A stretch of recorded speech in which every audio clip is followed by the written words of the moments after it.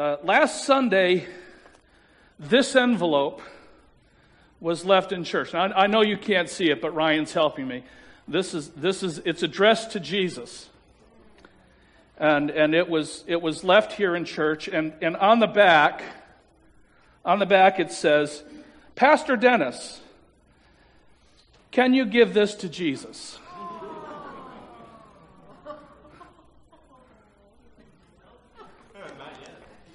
So the next time I talked to Jesus, I read it to him. I opened the envelope, and on the inside was an index card that said, God loves you.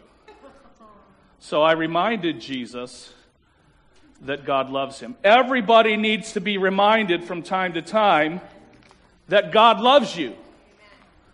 And even Jesus took time out to go talk with his Heavenly Father, and I am sure that whenever the Father and the Son spoke, the Father always was sure to tell the Son, I love you. Right? Now, in recent years, I've tried to build this habit into my conversations with my wife and with my children every time I talk to them. Whenever I leave the house, I give Kelly a kiss goodbye and I tell her I'll see you later. Whenever I've talked with one of my kids or with one of their spouses or with one of my grandkids, I try to tell them every time I see them, I love you. I don't know if that might be the last thing they hear me say. I don't know. And so I want to be sure that the last thing people who love me hear me say to them is, I love you. All right, I'm ready to start my sermon. Happy Mother's Day. You thought I wasn't going to say Happy Mother's Day today because I said this last week. I said I'm not doing Mother's Day. And I didn't say it well. And some of you told me, hey, who do you think you are canceling Mother's Day? I don't have that authority. I don't have that authority. I'm not canceling Mother's Day. Happy Mother's Day. If you are a mother, happy Mother's Day. If you have a mother,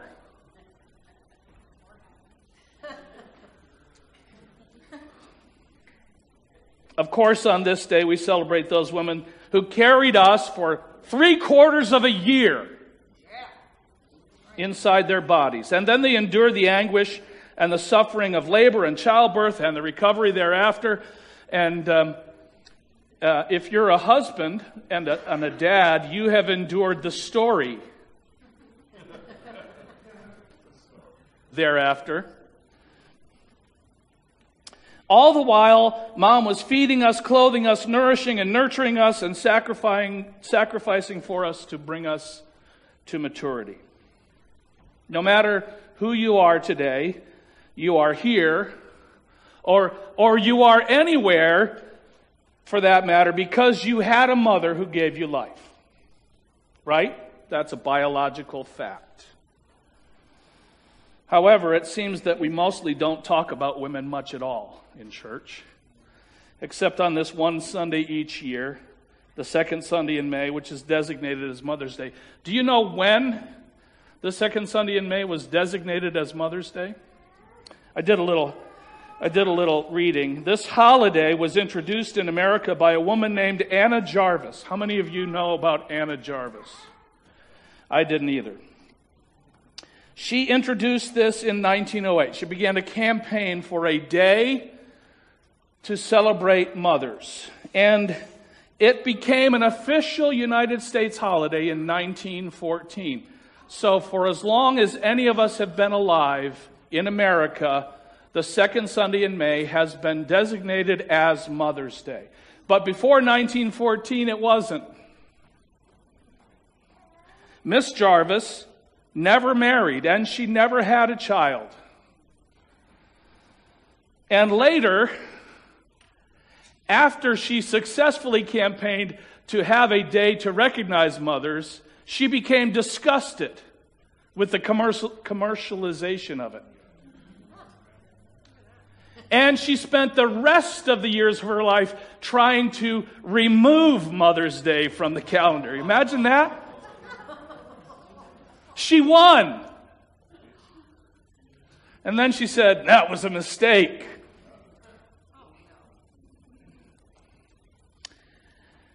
I learned yesterday from a friend who happens to cut my hair. I was in her chair on Wednesday getting my hair cut, and I was talking with her about our plans for this coming Mother's Day. And she sent me a message yesterday, and she told me about National Birth Mother's Day. Did you know there was such a thing as Birth Mother's Day? I didn't until yesterday. Listen to this. There is no Mother's Day without Birth Mother's Day. Mother's Day is a celebration of the sacrifices that mothers make for their families every day. However, for some families, they would not be able to celebrate Mother's Day without the biggest sacrifice of all, the one that a birth mother made for their family. The Saturday before Mother's Day, that was yesterday, the Saturday before Mother's Day is celebrated as Birth Mother's Day. I've never heard of it before yesterday.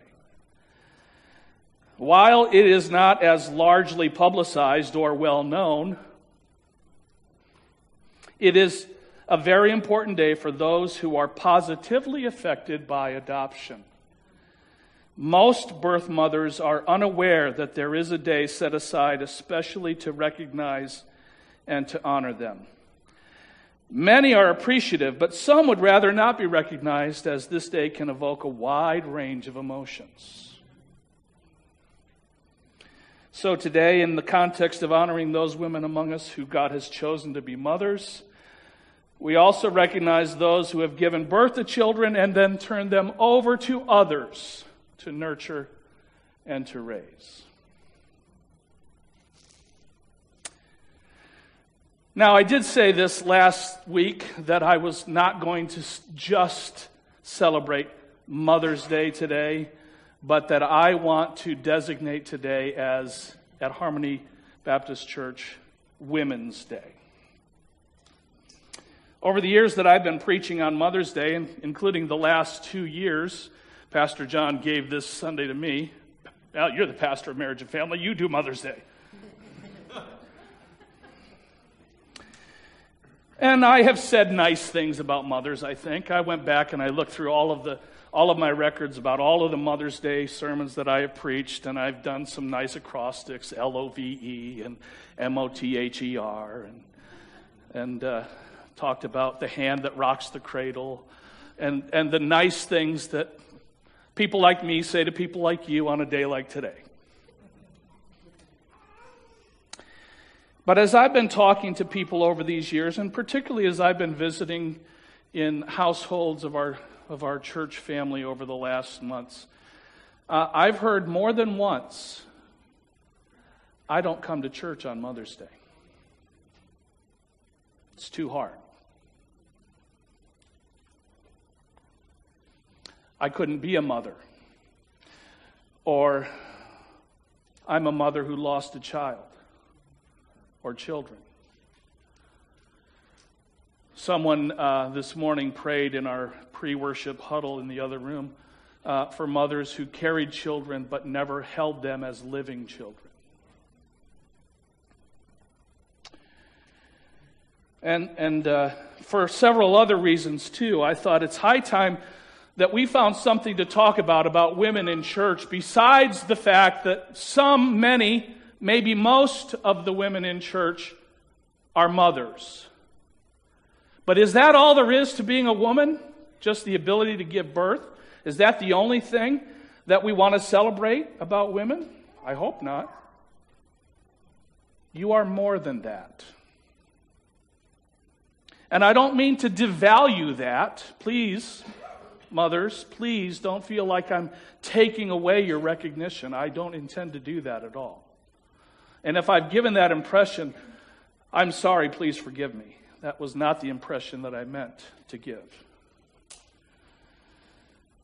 But we talk with such flowery language about how great it is to have a wonderful mother and how much we celebrate those among us who are mothers. And in doing so, we fail to communicate that women have made or can make any significant contribution into the life and the work of the church other than being a good mother.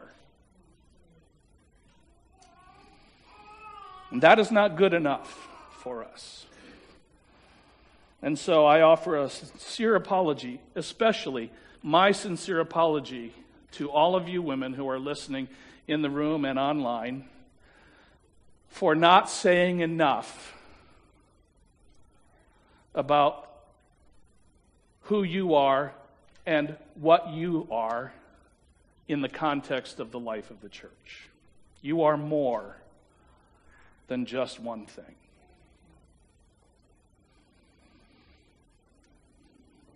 Today I want to offer two case studies of important women in the Bible, women who were chosen and gifted by God, empowered and recognized and celebrated by their community for their significance to that community, without any reference at all to whether or not they were mothers. The Bible doesn't tell us if either of these women had children or didn't have children.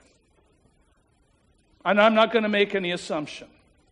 But their stories are instructive to us, and there's something for us to see and something for us to learn about these women as representative of many, many, many women who are in our communities who have made and are making and will make important and significant contributions to our life together. I'm drawing one of these case studies from the Old Testament, the period of the law, and the other from the New Testament, the age of grace, the church age. And I'd like to start with the witness of Deborah. You probably heard of Deborah. Her story is found in the book of Judges. You know the book of Judges. There's some interesting stories in the book of Judges. It fills the gap between the period of Israel's history where God appointed Moses to lead the children of Israel out of slavery in Egypt and through the wilderness and into the promised land. And along the way, he gave his people the law, the requirements by which they would come to understand who God is and what God likes, what God is like and what he requires. And then Moses' successor, Joshua, and Joshua led the people of Israel into the promised land and mostly won victories and subdued the land and drove the enemies out and then portioned the land among the 12 tribes. And then after Joshua died, there ceased to be a single unifying leadership presence among the people of Israel. And they began to look to their tribes, their tribal leaders, their village leaders, their clan leaders, and they were decentralized people. And decentralization made them vulnerable to the enemies who still inhabited that part of the land or wanted to get the land back that they had been driven from. And so there was a succession of cycles that we can point to in the time of the Judges, where for a period of time, the people of God began to turn away from God. They stopped following the statutes of God. They stopped following the law. They stopped practicing their religious observance of God and his ways, and they began to do their own thing. There's a recurring idea in the book of Judges. Now, in those days, there was no king, and everyone did what was right in his own eyes. Do you remember that idea from the book of Judges? And as people turned away from God, God introduced adversity in their lives. And when adversity comes, like still happens, still is true for us today, when we find ourselves facing adversity, we suddenly remember that we have a God that we can call out to for help. If we had remembered that sooner, we might not have had the adversity. But if we won't do what God wants us to do willingly, he will nudge us. Right? How many of you have felt that nudge? How many of you have missed it when it was gentle? And you force God to become more insistent, like we do with our parents, right? Why won't you take out the garbage? I've been telling you for the last 90 minutes to take out the garbage. Now I'm pulling the plug on your video game. I'm taking the controller away until the garbage gets taken out. I didn't have video games as a kid, but I did have to take out the garbage.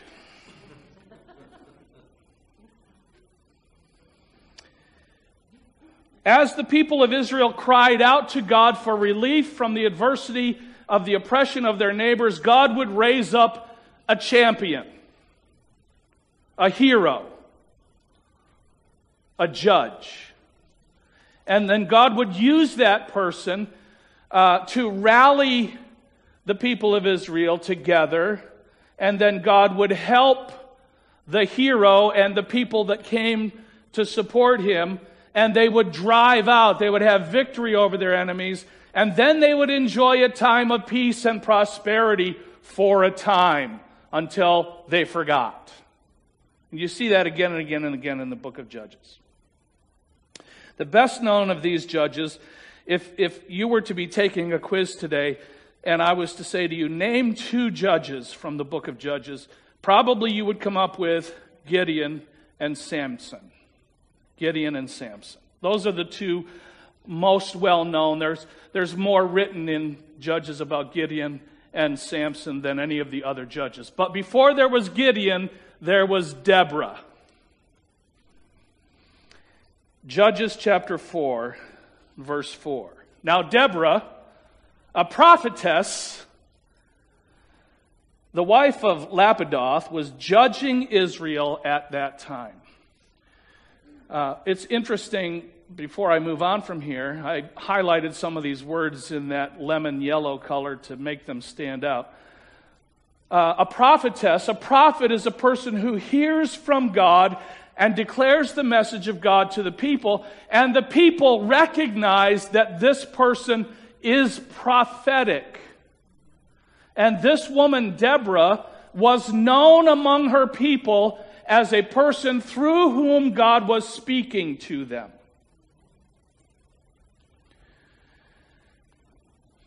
We aren't told any of Deborah's backstory. How did it first come to be that the word of the Lord came to Deborah? How did she first recognize that God was speaking to her? And how did the people who heard her repeat God's word recognize that she really was hearing from God? Well, the test of a prophet in the Old Testament is, if what the prophet says comes true, they're a true prophet. And if it doesn't come true, they're a false prophet. Take them out and stone them. In the Old Testament sense, not in the 1970s sense. Take them out and stone them, put them to death, execute them. So there's a lot at stake to become a prophet. But Deborah was a prophetess, and people recognize that. And she was judging Israel at that time. The next verse says, she used to sit under the palm of Deborah. She was so well known that the tree she sat under was named after her. That's Deborah's tree. Cool. This custom began in the time of Moses. The people of Israel came up to her for judgment. If they had a problem, if they had a question, if they had a dispute, they would come to Deborah. And they would make their case, and Deborah would rule, kind of like Judge Judy. or Judge Wapner, or whichever judge show you watch. People came to Deborah because she had godly wisdom. She had God in her ear, and she would say, this is what needs to happen, and people listened. People did what she said because they had confidence that what she was saying was coming not from her own thoughts, but from God. In other words, Deborah in her time was fulfilling the same role that Moses fulfilled during his time leading the people out of Egypt and up to the edge of the promised land. Now, not in every sense, not in every way. She was not the lawgiver. She was not other things that we recognize Moses for. But she was judging among the disputes of the people the way Moses did. Now we find verse 6? She sent and summoned Barak, the son of Abinoam from Kadesh Naphtali, and said to him, "Has not the Lord, the God of Israel, commanded you?" So she sent for Barak, acting in her role as prophetess, speaking for God to the people. She had a message to deliver to Barak, but notice, she says to Barak, "Isn't this what God said to you?" And that implies that Barak had already heard this from God, and Deborah is confirming it. Barak, God has told me that he said this to you. Now, this reminds me of a story from my father's time. We had this set of wheels. We had this metal frame and set of wheels that our house was delivered to our property on. It was a mobile home. It came to our house on wheeled trailers. You all have the idea? So the crew that assembled the house took it off of this trailer and mounted it on the foundation. And they took this trailer and they hauled it off to the edge of the property where it sat gathering rust. And there was a missionary who was in our church who had a chapel on wheels. And he came to my father one day and said, "Bob," my father's name was Bob, "Bob, God told me to tell you to give me your trailer so I can take the wheels off of your trailer and put them on mine." And my father didn't like the way he was being approached, so he said, the missionary's name also happened to be Bob. He said, "Well, Bob, when God tells me that, we'll make it happen."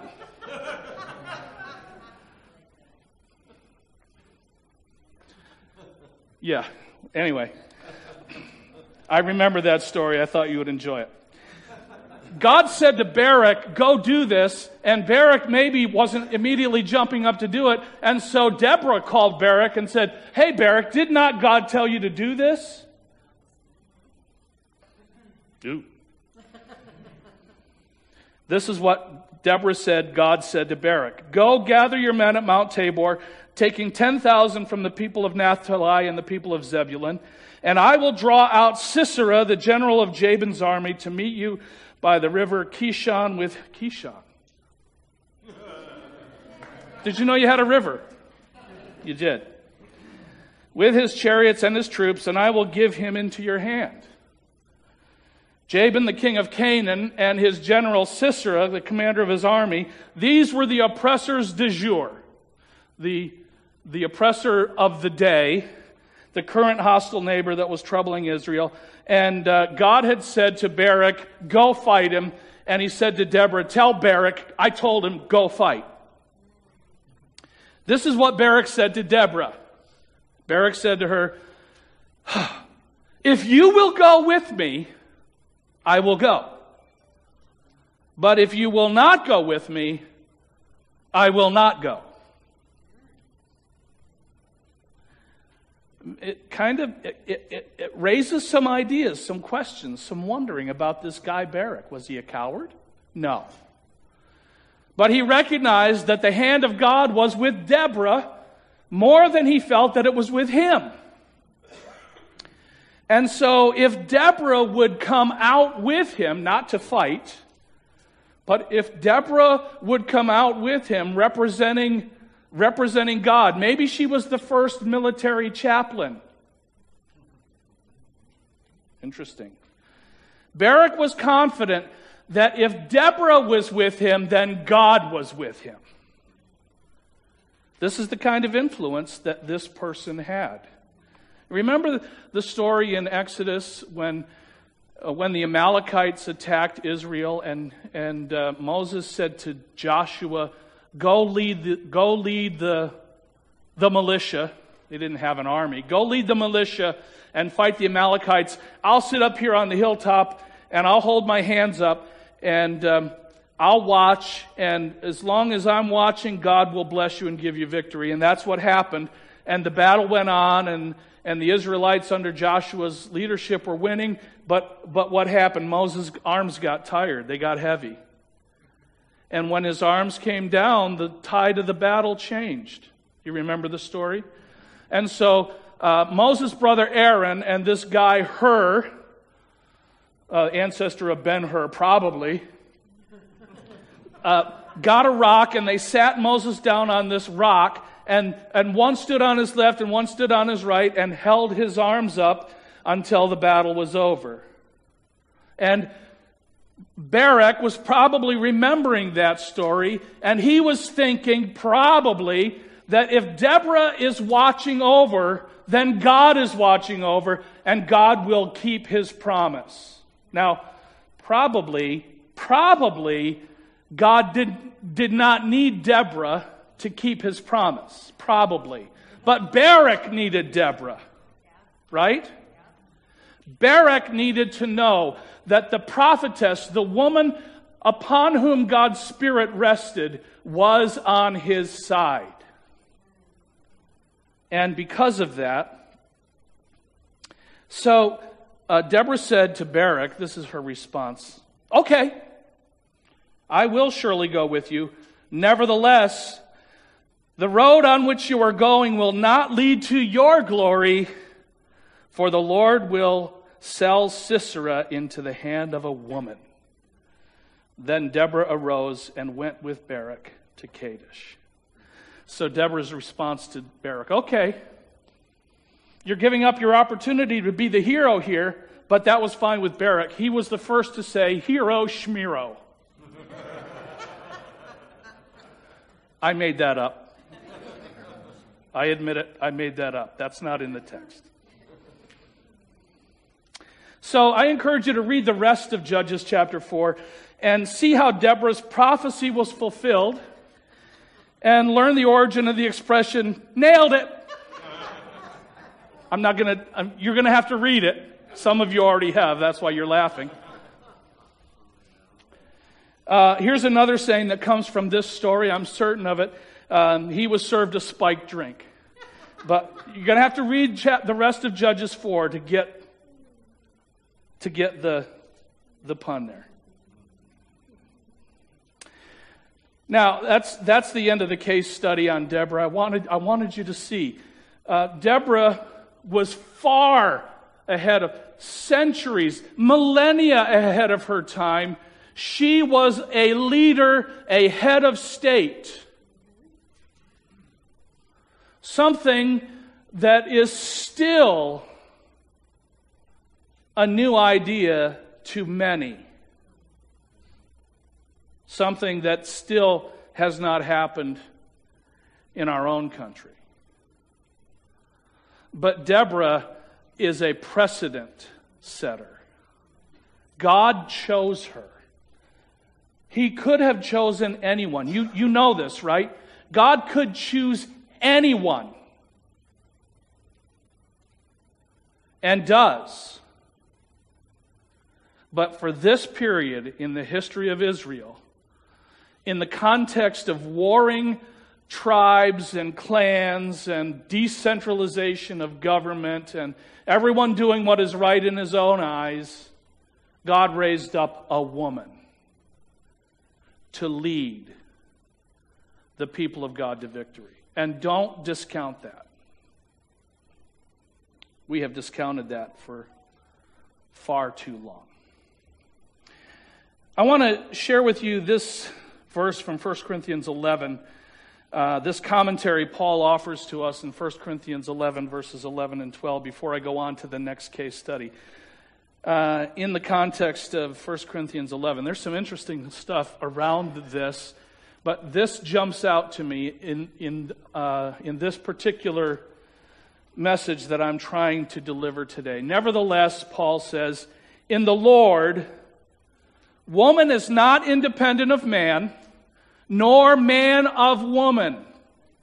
For as woman was made from man, so man is now born of woman. All things are from God. None of us can say, we don't need you. We don't need you. A couple of weeks ago, my oldest son, Darren, who works in Washington, D.C., he installs escalators in the metro stations in Washington, D.C. And there are crazy people coming and going all the time. I won't even tell you the worst stuff that happens to him and his crew. But 2 weeks ago, he sent us this message. He was working, and a woman came by, and she's screaming at them, "All men must die."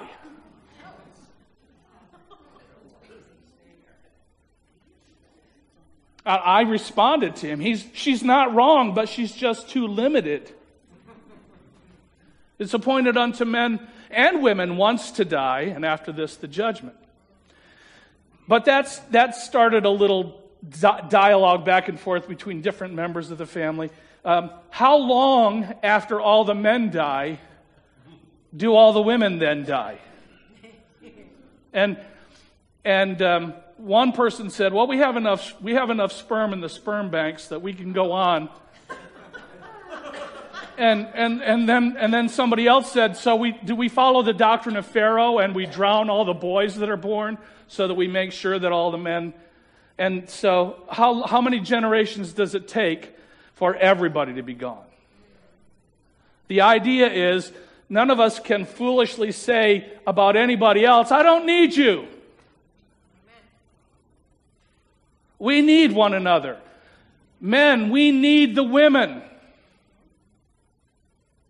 And not just to give birth, right? Women, you need us men, as idiotic as we can often be. You still need us. Not sure why, but it's out there somewhere. We are dependent on the opposite sex, the opposite gender. We are not independent. We cannot function healthily without both men and women working together. We cannot thrive. We cannot flourish as a people, as a church community. We cannot thrive. We cannot flourish. We cannot realize all that God wants us to be unless we work together. Amen. Now let's turn our attention to the New Testament, the age of grace, the church age, and the witness of Priscilla. Most of what modern churches believe and practice is drawn from the letters of the Apostle Paul. Not exclusively, but predominantly. We organize ourselves and we function following the Scripture. Holy Spirit inspired Paul to write. And he introduces us in Acts chapter 18 to a Jewish man and his wife. After this, Paul left Athens and went to Corinth. And he found a Jew named Aquila, a native of Pontus, recently come from Italy with his wife, Priscilla, because Claudius had commanded all the Jews to leave Rome. Claudius, the emperor, issued a proclamation, if you're Jewish, you got to get out. Go somewhere else. Don't stay here. And it continues. Paul went to see them, Aquila and Priscilla, and because he was of the same trade, he stayed with them and he worked, for they were tent makers by trade. This couple, Aquila and Priscilla, had been sent out from Rome, but they found a new place to live, and they set up a home and they set up a shop, and they were working with canvas or whatever materials they were using at that time for tents, for tabernacles, for temporary shelters. They shared a cultural heritage. They were Jewish, so they had that to talk about. They shared a profession, a trade, so they had that skill to talk about.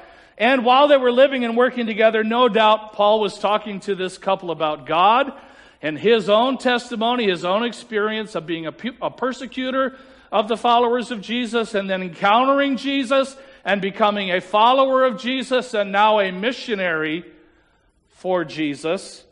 And he'd been talking about what God had been doing in his life and what Jesus has appointed for him to do.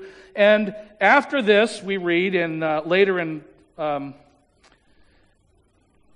That should say Acts, not 1 Corinthians. Sorry, that should be Acts 18, not 1 Corinthians 18.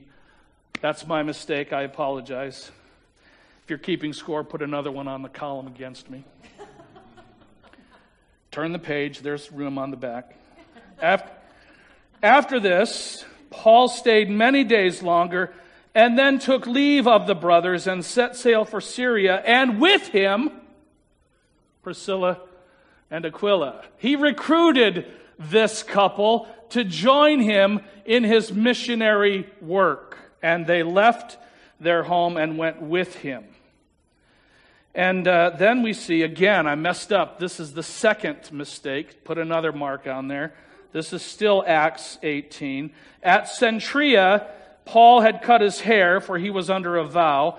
And they came to Ephesus, and he left them there. He left Aquila and Priscilla there, but he himself went into the synagogue and reasoned with the Jews. Paul left Priscilla and Aquila at Ephesus, and he continued on from there.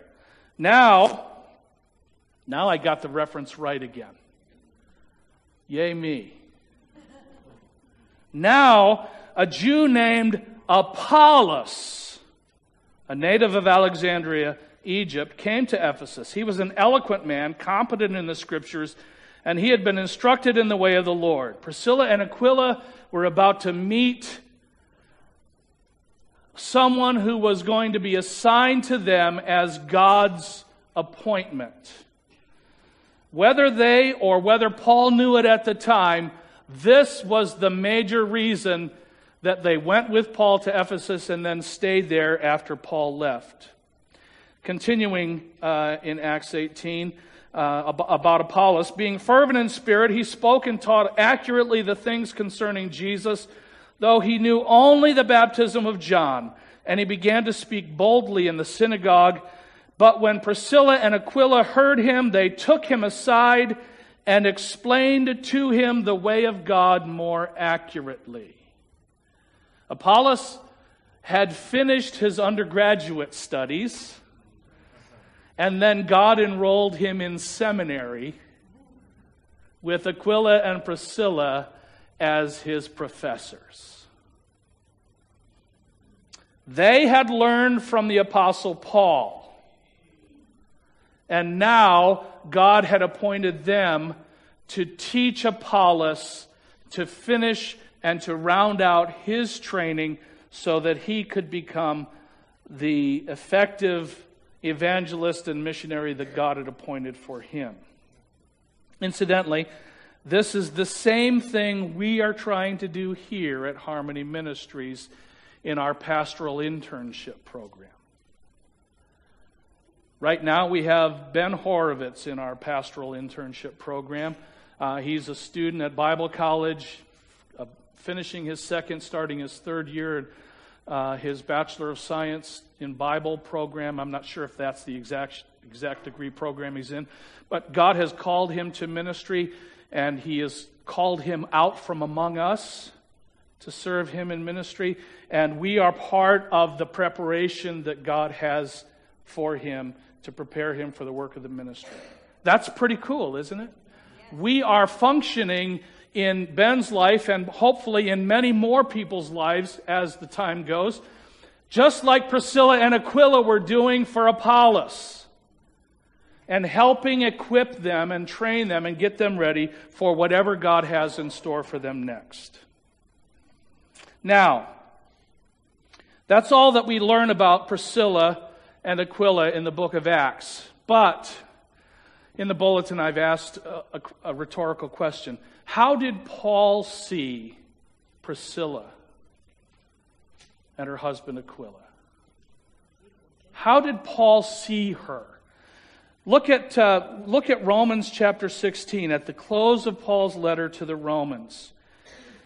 In that part of all of Paul's letters where he gives some personal greetings, they almost always come at the very end of the letter.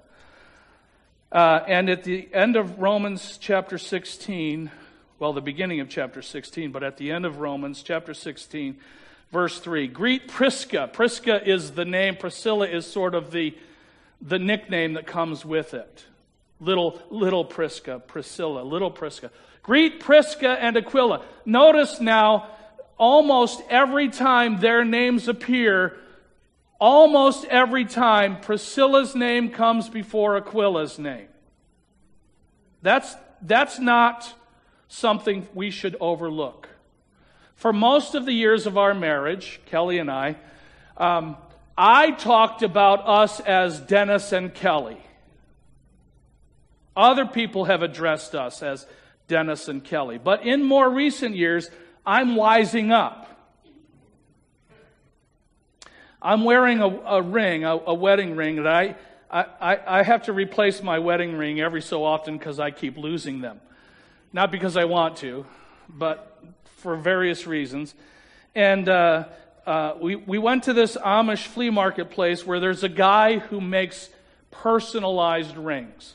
And so this is actually the second one. I had another one and I lost it.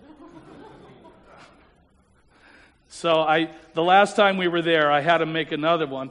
And it says on it the date of our wedding so that I will always remember when my anniversary is. And it says Kelly and Dennis. Kelly and Dennis. Now, I don't know that Aquila made this conscious choice, but Paul did. When thinking of this ministry couple, this man and woman married and serving God together over time. Remember when they were first introduced to us, it was Aquila, a Jew from Pontus. Oh, and by the way, his wife Priscilla. But over time, as their ministry grew, Paul began to think of them and speak about them to others as Priscilla and Aquila. You might think that's not important, but I think everything in the Bible is important and nothing is there accidentally.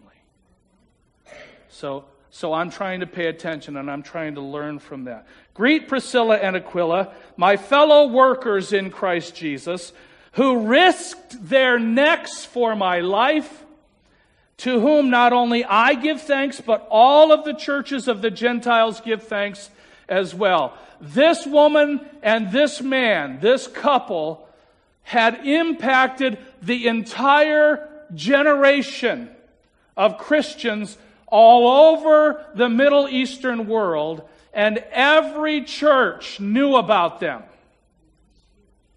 and praised God for them. That's significant. And by the way, he says, greet also the church in their house. It was the custom of that day that Christians didn't gather in special buildings like you and I do. Go to church, as in go to a building that is set aside for this purpose, is not a first century idea. Being the church and gathering where our brothers and sisters make room for us is the original idea of the gathered church. And a group of Christians was gathering regularly for worship, for instruction, for fellowship and service in the house of Priscilla and Aquila. And they were leading that congregation, presumably together.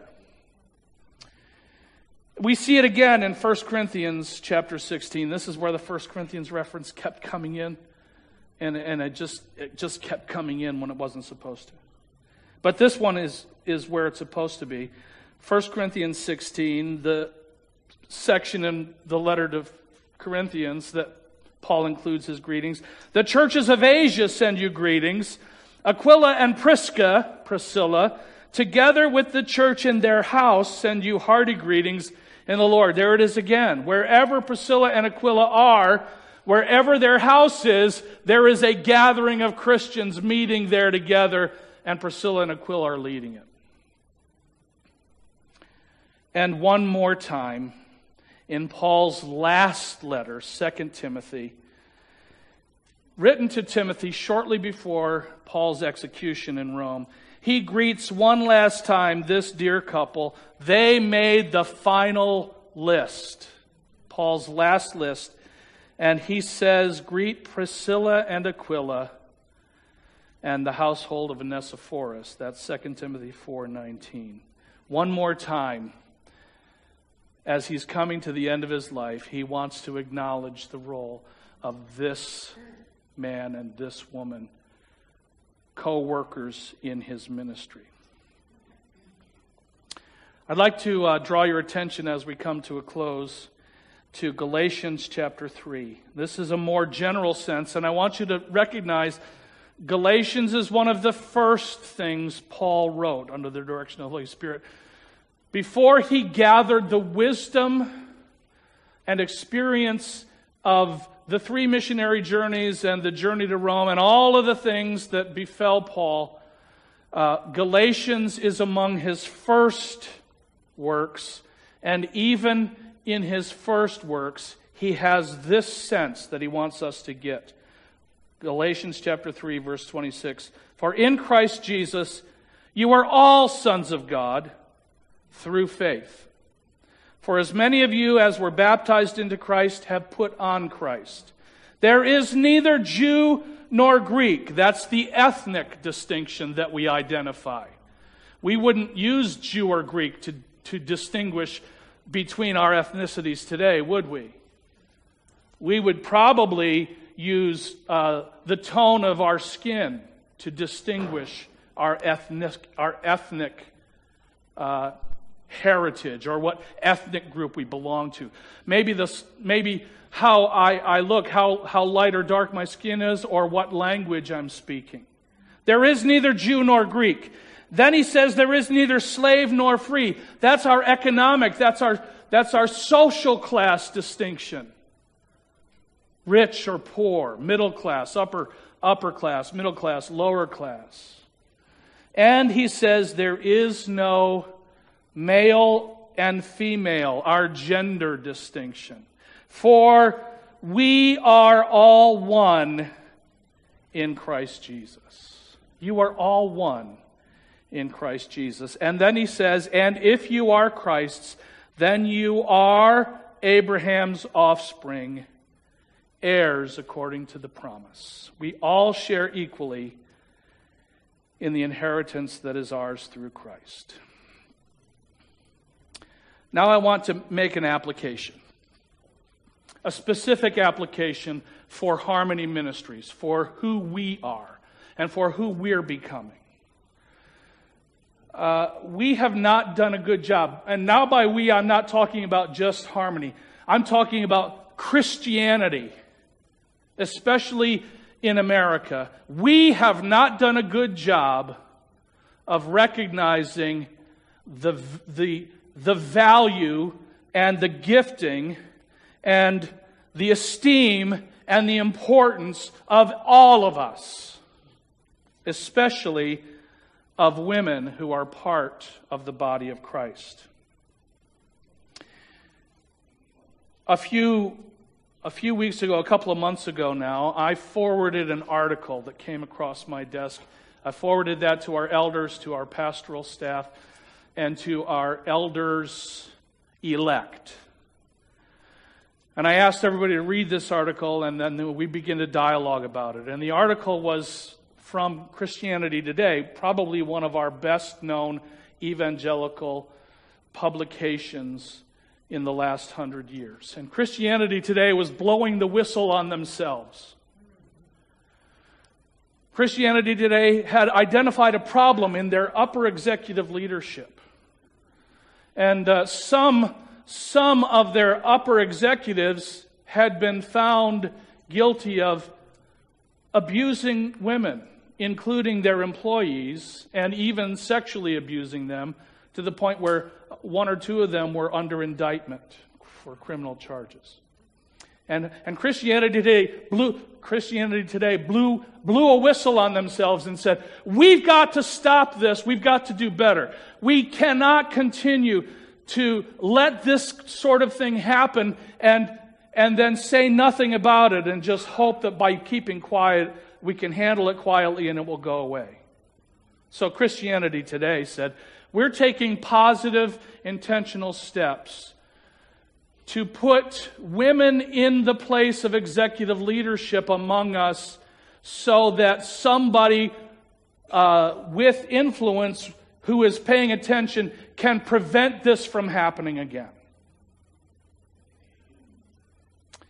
Not that long ago, one of probably the best known and most effective apologists for evangelical Christianity passed away. I won't say the man's name. You will all know the name. I'm not trying to sling mud on anybody. But after this influential Christian leader and speaker and author passed away, it came out that over many years he had been sexually abusing women on his staff and on his payroll. And his organization was aware of it, and they kept it quiet. And after he passed away, they blew the whistle and said, "This happened. We're sorry it happened." We're saying now, I'm saying, and I've asked our pastoral staff and our elders to join me in saying, we're not going to wait until we have to blow the whistle and say we messed up. We're going to intentionally put some things in place to make sure that we can't mess up this way. And along the way, we're taking some steps to make sure that we're doing some intentional things to make sure that if you're a woman sitting among us today, you don't have to feel less than the man sitting near you. Now, we're trying to figure this out. This is still an ongoing, unfolding conversation. We have to be faithful to the Scripture, first of all. We have to be faithful to the Scripture. But we have to be faithful to the whole Scripture, including those parts that we talked about this morning. And the example of a person like Deborah, and the example of a person like Priscilla, and the example of other women. And so what we're proposing so far, again, I'm telling you, we're not all the way ready to roll this out yet, but I'm telling you, because this is the moment to tell you, I'm telling you that I have proposed, and I'm confident that the elders will agree with me in our conversations so far. We're moving together in this direction. We are going to establish what I'm temporarily calling an executive advisory council. Now, this is not in our Constitution, and it's not in our bylaws, and we're not trying to ram anything down anybody's throats. Okay? I'm hoping that you all understand and trust what I'm saying to you today. In the interest of openness and transparency, we want to establish what we're temporarily calling an executive advisory council, and we're going to place on this advisory council women in our congregation and possibly, as we go along, representatives of some other underrepresented groups of people who are underrepresented in leadership and then also in our congregation. To say, how come we all look like old white men? How come all of our leaders look just like me? Well, not exactly just like me. Old white men.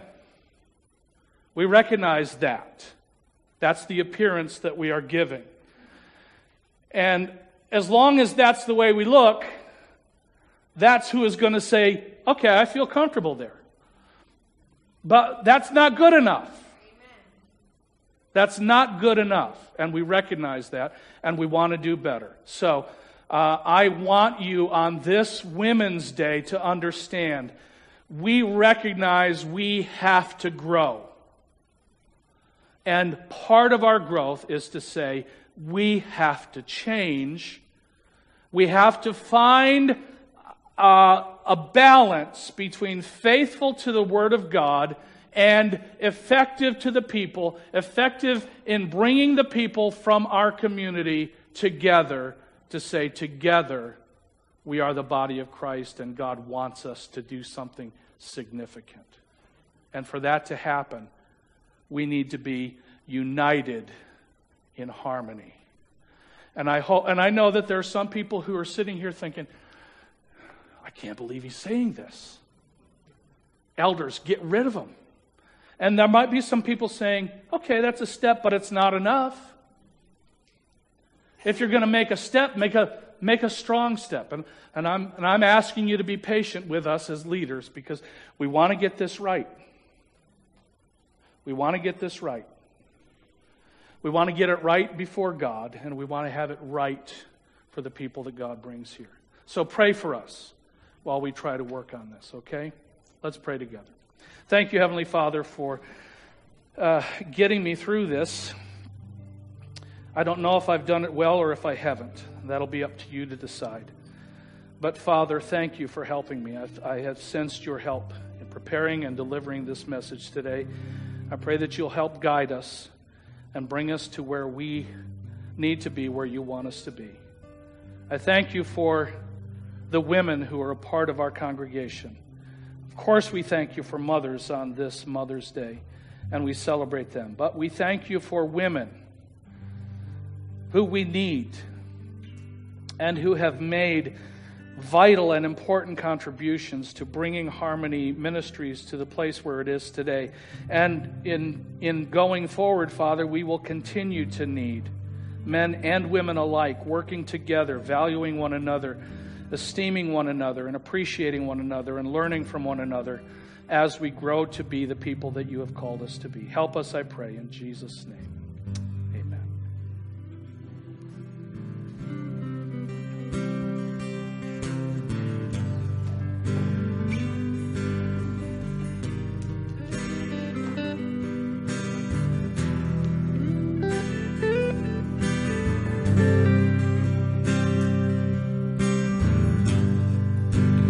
You are God in heaven, and here am I on earth.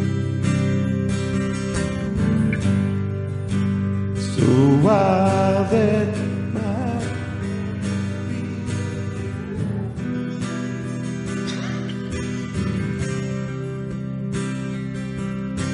Jesus, I am so in love with you.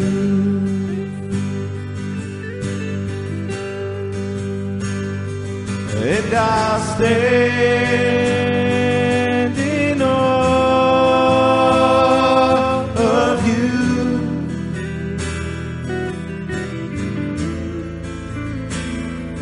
Yes, I'll stand in awe of you.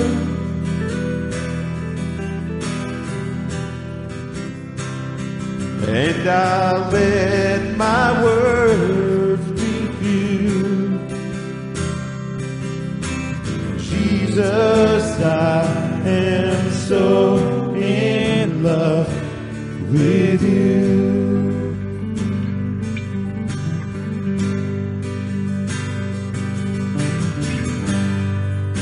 The simplest of all the songs I want to bring to you.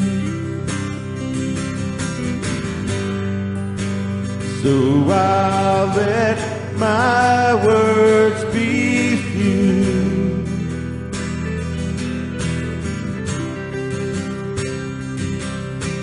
Jesus, I am so in love with you. I'll stand in awe. Yes, I'll stand in awe of you.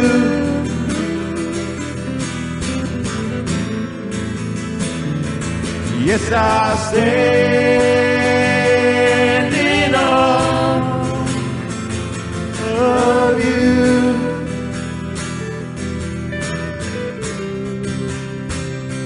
And I'll let my words be few.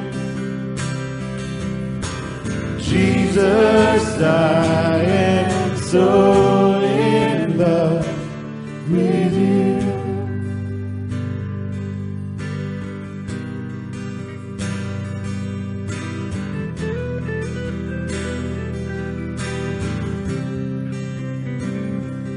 and I'll let my words be few.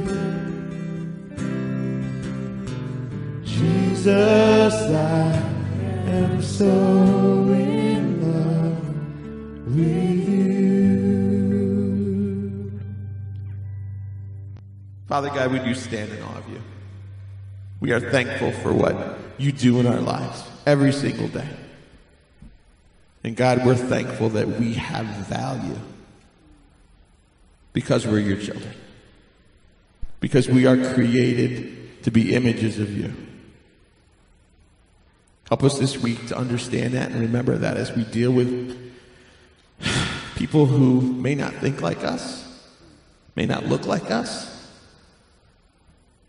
but every single one of them is an image bearer of the Almighty God. Help us to remember that this week and be witnesses for you.